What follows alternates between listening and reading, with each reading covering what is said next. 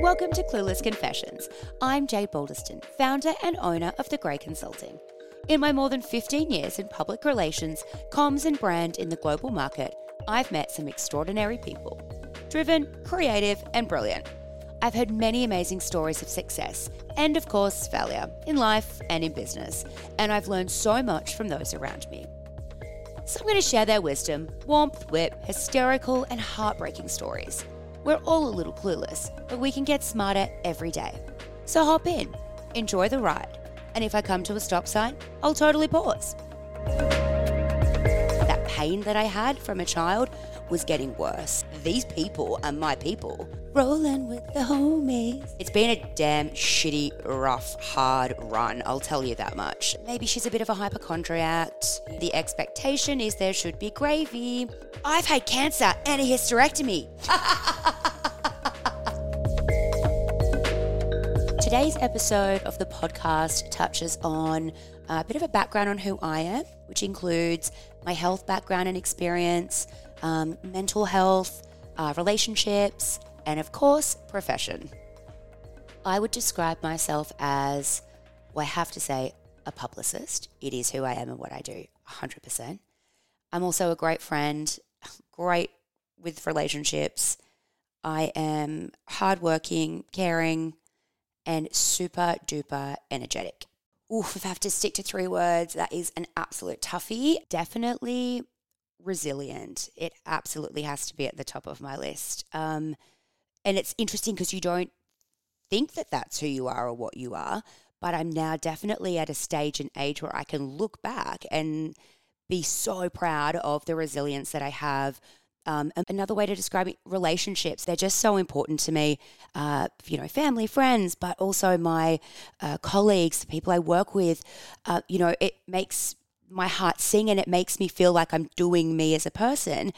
Third, I am incredibly conscious, which I think makes me incredibly caring, empathetic from what I've gone through.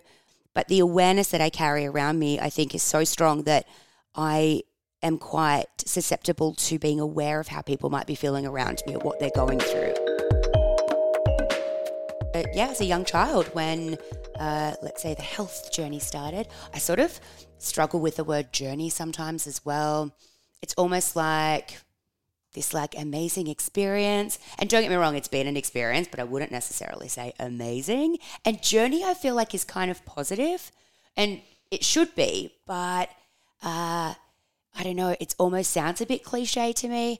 It's been a damn shitty, rough, hard run, I'll tell you that much. And I'm going to preface that we're totally going to swear on this podcast. It's who I am. And I also think you can't go through what I've gone through and not have a couple of swear words in the bank. So I first of all, I started feeling just really sick as a young child. I always felt very unwell. And so during that time, I was taken to a couple of GPs. My parents were taking me to see our local GP and everything. Men, of course, in the day, in the 80s. And I just wasn't really feeling that great. I had lots of stomach pains and things like that. And a lot of the time, maybe she's a bit of a hypochondriac, it might just be getting attention.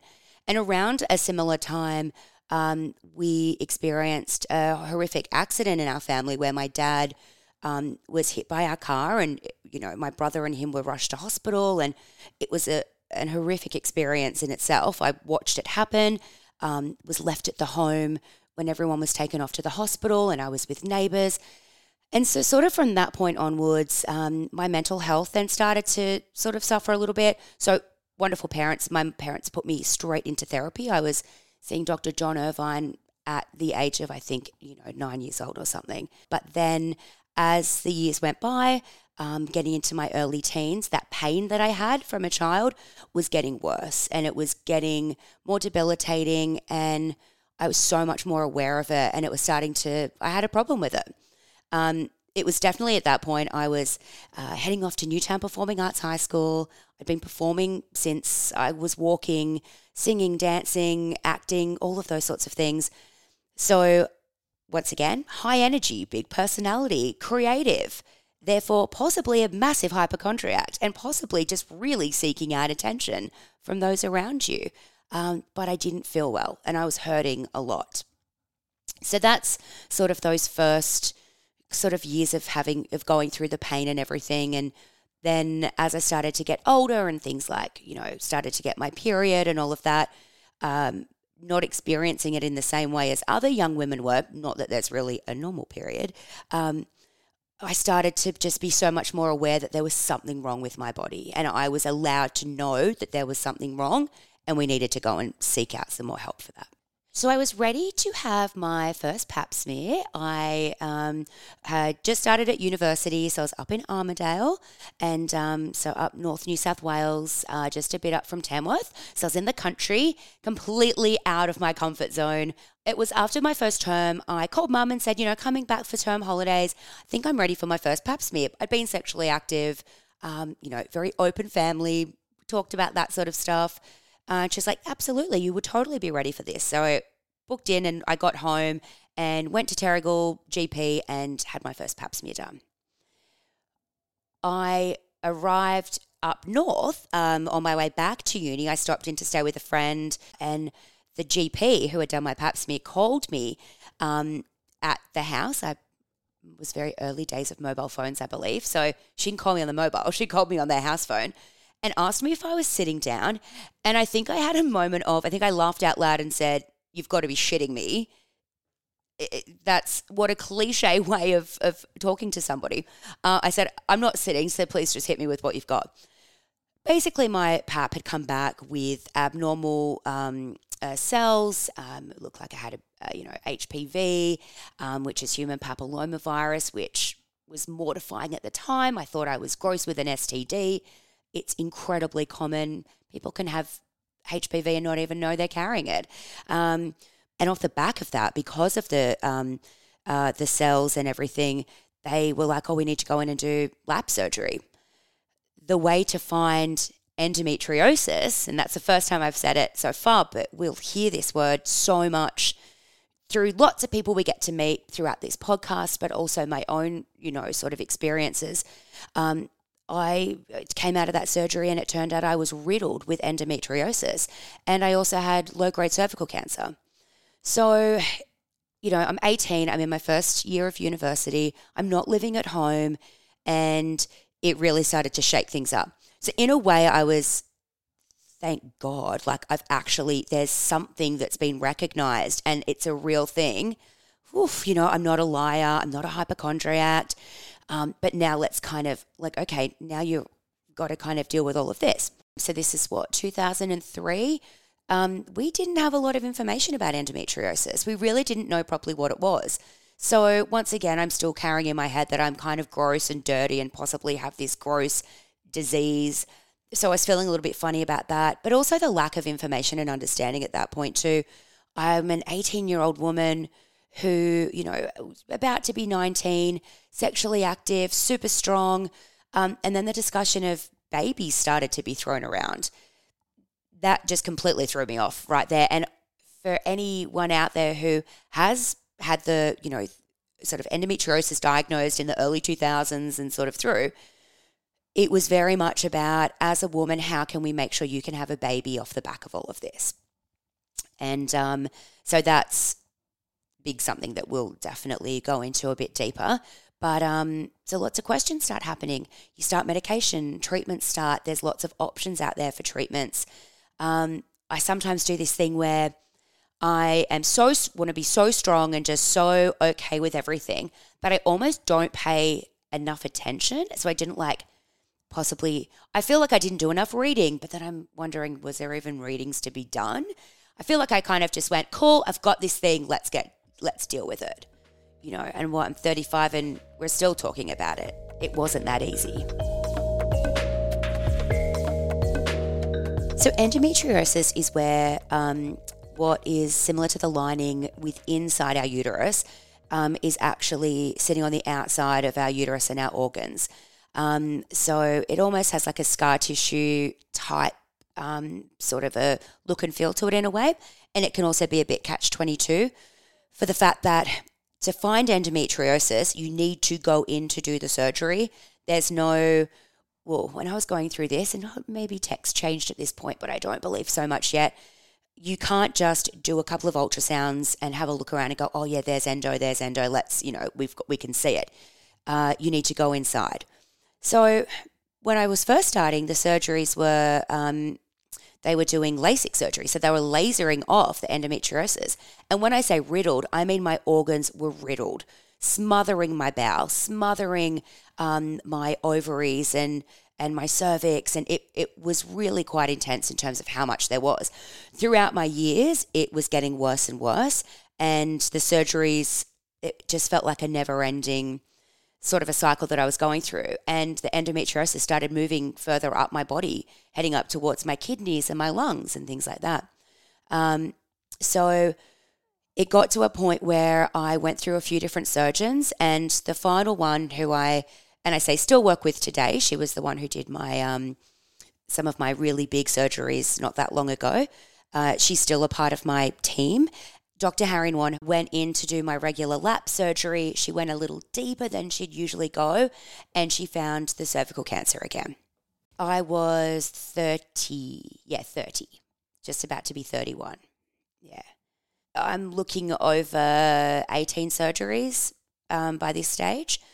And this was the point where, so they went in, the endometriosis was just, once again, crazy amounts.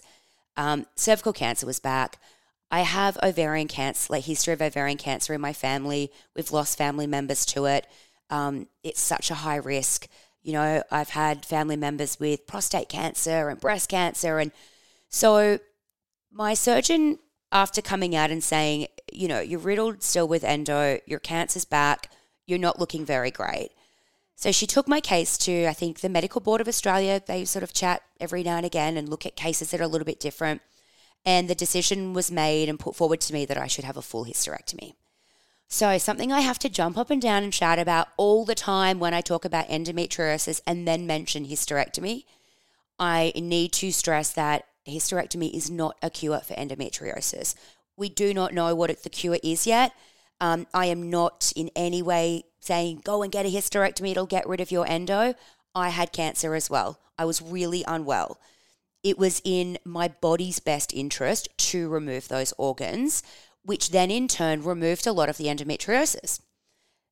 But it's also not that easy because I still have endo to this day around my bowel, and, we're going through that sort of stuff again at the moment. But I did, at the age of 31, go through and have a full hysterectomy.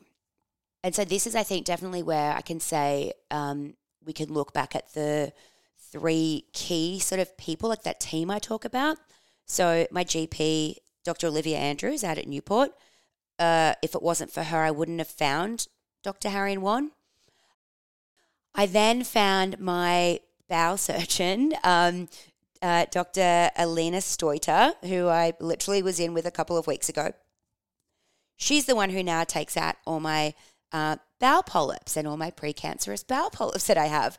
So they're kind of the three key, and all women, and I'm pretty proud of that. Like this amazing team of women who just know their shit and make me feel really comfortable.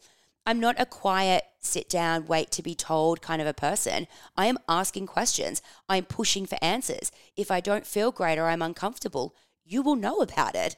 I made it very clear that it's really uncomfortable to send women who can't have babies and are going through hysterectomy and the rest of it into a waiting room where there are numerous pregnant women with their spouses sitting around you. I'm going in to get, ultrasounds to check that I'm ready for my full surgeries. And here I am sitting next to women who are super excited about their baby. I didn't feel sorry for me. I felt sorry for them. I had this nasty ass look on my face. I didn't want to be there. I was pissed off. I was angry. And I'm sitting in this room that was like, smelled really lovely and was kind of lavender, and it really did my head in. So I hate that experiences like that were just horrific, Off the back of that, and I'm going to add a fourth person into the mix, my psychologist / psychiatrist.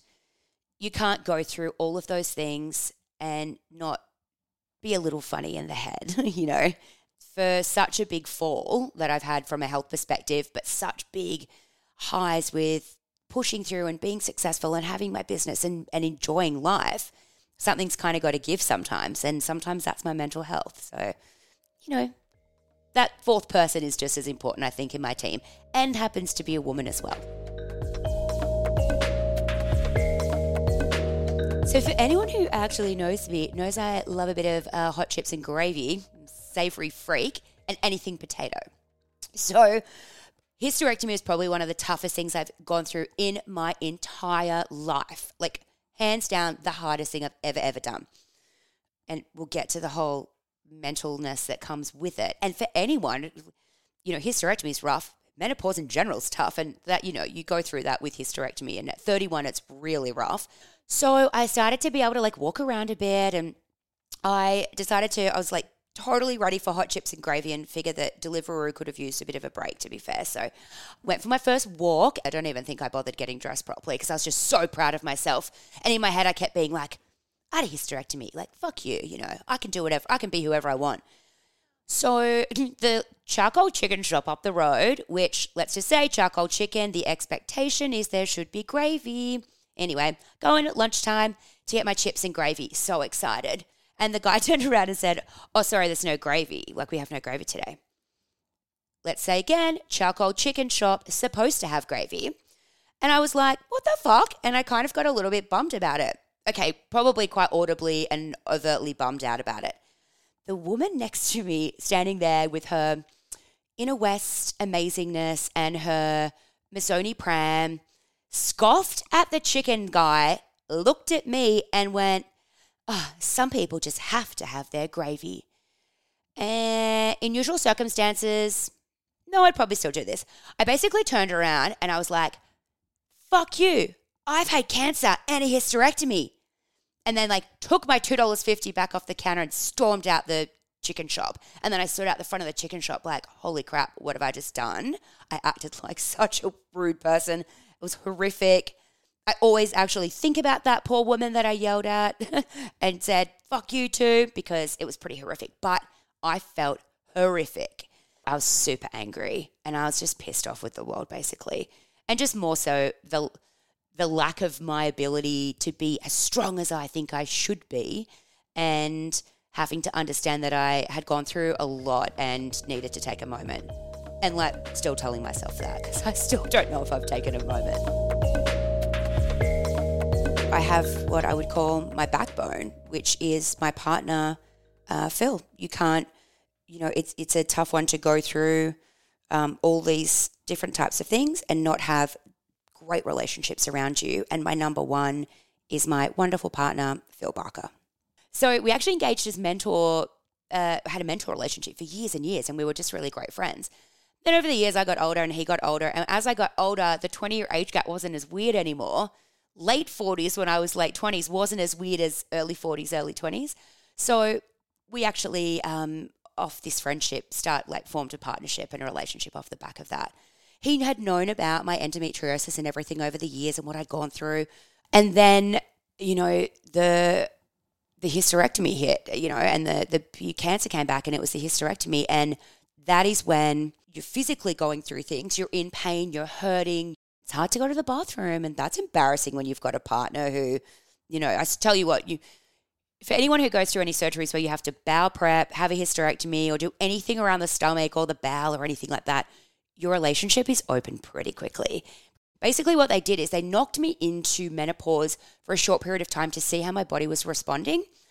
I responded better in a menopause state than I was naturally. So that's when they were like, let's get all the organs out for the hysterectomy. There's a couple different kinds. I had the full one. So ovaries, fallopian, everything's gone. And I'm about to get my appendix out in a few weeks as well. So I joke that I should weigh about 20 kilos. There's nothing inside me.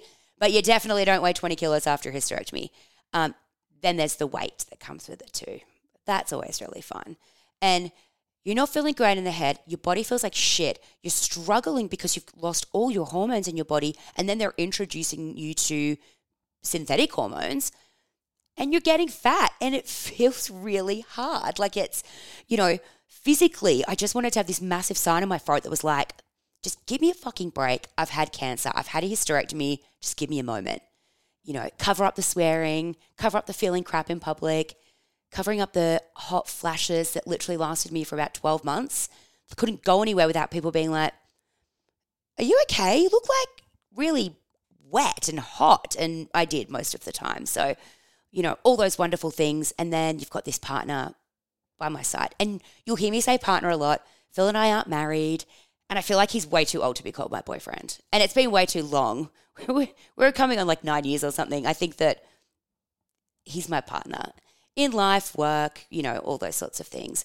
And I won't lie, like we've had moments and it's been super challenging and it's so hard. But I've had the same with my friends and family, with myself, It's tough for the people around you. It's harder for you to deal with it. I couldn't even imagine how my friends and family have to, what they go through too. When I was at university, I was studying psychology, completely separate to who I am and what I do now. Probably has helped along the way. I moved to Sydney and I was finishing my degree via correspondence and just sort of finding myself a bit. I was really struggling, like mental health wise, body wise, in these early days of, the first sort of round of the early cervical cancer and the endometriosis diagnosis and stuff like that. I did some work experience at Marie Claire magazine in the wardrobe, thinking maybe I'll be in magazines. Still didn't really kind of know what it all was, but I was like, fashion is my thing. I've been collecting Vogues and Marie Claires since, the early 90s. And then I got an opportunity to do some work experience at an agency, Torstar Communications. Totally cancelled work. I was like, I don't care about the money. This sounds like a really great opportunity. I first of all had no idea what PR or public relations was. Literally did not know what I was walking into. All I knew is they wanted someone who could move quick, do the job, be professional, and represent. And I was like, I can do those things no matter what. Anyway, the next day I was off to work in my retail job and I got a phone call from Torstar Communications offering me the account coordinator job that they had. I took it. I didn't even ask what the salary was. I just said, yes, when do you want me to start? And I started the following Monday. I think I knew I was supposed to be around these people and in this space. I had this feeling that this was supposed to be like, I'm not really like everything happens for a reason. I was like, these people are my people. They hustled all night and they looked bloody amazing doing it in our black dress and our black heels that were part of our PR door bitch uniform. And that is where it started over 15 years ago. Over the years, I did different agencies and kind of worked my way around and up as well. And I got to a point where, like just over 5 years ago, where I just couldn't quite break through the ceiling any further. I was at the top. I was a general manager of a public relations agency, and I knew that it was possibly supposed to be my time to go and have a crack at doing this. A girlfriend of mine, we dabbled in a business together for a bit and did a really great job, but we were sort of just, kind of running around banging into walls a little bit, not really sure what we were doing, and possibly not making a single cent. Then I decided that it had to be mine and I needed to do something. I kept saying to Phil, this is over wine. We're actually writing this down on a coaster. I believe the coaster is somewhere in the office somewhere. And I said something like, it's just not black and white. Like PR is not black and white. There's no same solution for everyone. I was like, it's fucking grey or something. Phil's like scribbling, brand and everything. And then he's like, the grey. Held up the grey and I was like, the Grey Consulting. And that's where the Grey Consulting came from. So names obviously come from really different places and, some people might name them after their children, things after their children or pets or whatever. Clueless, ultimately, so Clueless Confessions, Clueless as in the movie. Amy Heckerling, Alicia Silverstone, Cher Horowitz. I lived and breathed and it was the absolute, I'm not religious, so let's say that in 1995, I found my God, and she was in yellow plaid, and she went, whatever, and did all these crazy things, and I just fell in love with the idea and the ideal of this, young woman figuring out who she was and, in this world, and then have pretty much watched the movie once a week for the last, how long's that, 25 years? Oh, wow, okay. It's my like calm, relax movie. It makes me feel great. The colors are beautiful. I love the sound. So I can legitimately tell you the movie. I can sing all the songs. So, huge love for Clueless. What I kind of also love about it is, and because I did the comparative text, I get what the theme, the underlying essence of Clueless actually is. And it's about learning and growing. And as I said earlier, like I bump into walls all over the place. And that's what these people are doing. But it's giving them moments and opportunity to sort of look at something a little bit differently, or, you know, thinking that you've got this great, like the idea of how everything goes, but you've actually got no bloody idea. But the idea of having no bloody idea makes you get a better idea. A little roundabout, but that's kind of the whole Clueless Confessions sort of thing. You know, I think that what I'd love to be doing and what we're going to explore through this podcast with everyone is I want to find out, like, what are our most clueless moments? Like, well, the moments we think we're so clueless and we've got no idea, but either it's innate to us and we're smashing it, or we learn off the back of it. My absolute aim for this podcast is to help other people. Resources and mistakes, you know. One of the biggest things I hate in motivational sort of stuff and how to be a great worker and a great friend, you know, you do you. What the fuck does that mean? You know, like, believe in yourself. Once again, what does that mean? You know, put it all out there. Be energetic. What? Like, I'm energetic doesn't mean I'm going to win a client. Like, they don't marry to me, you know. What do? What should I be reading? What should I be listening to? Who do I talk to? You know, what TV show should I be watching? Programs do I have? Like, there are other things of how you learn how to do stuff as well, you know, and how to be inspired. It's not just being like, believe in yourself. I struggle with that sort of like motivational outlook. And don't get me wrong, absolutely believe and understand that there's so many different things for different people. So I'm hoping that if you're like me and you don't live, laugh, learn and love and drink a smoothie to feel zen, you might want to listen to me and have a chat to our people and kind of hear some of the things that we may do to help us move forward, feel better, great, celebrate our successes, but also be super blunt and honest about the things that we fuck up as well. So that is a wrap on podcast number 1, introducing you a little bit more to me. Thank you so much for listening to Clueless Confessions. I hope you thoroughly enjoyed, and I would love to ask for you to rate, review, and subscribe so you can keep up to date with everything Clueless Confessions. And don't forget to follow us over at The Grey Consulting, and that's Grey with an E, over at Instagram and Facebook. Also, don't forget to go and check the show notes for resources from today's chat. There'll be links in there in regards to any of the medical professionals that I talked about, some links there in regards to endometriosis, and a few other bits and pieces that you may need. I'm Jade Balderston, and I will chat to you next time.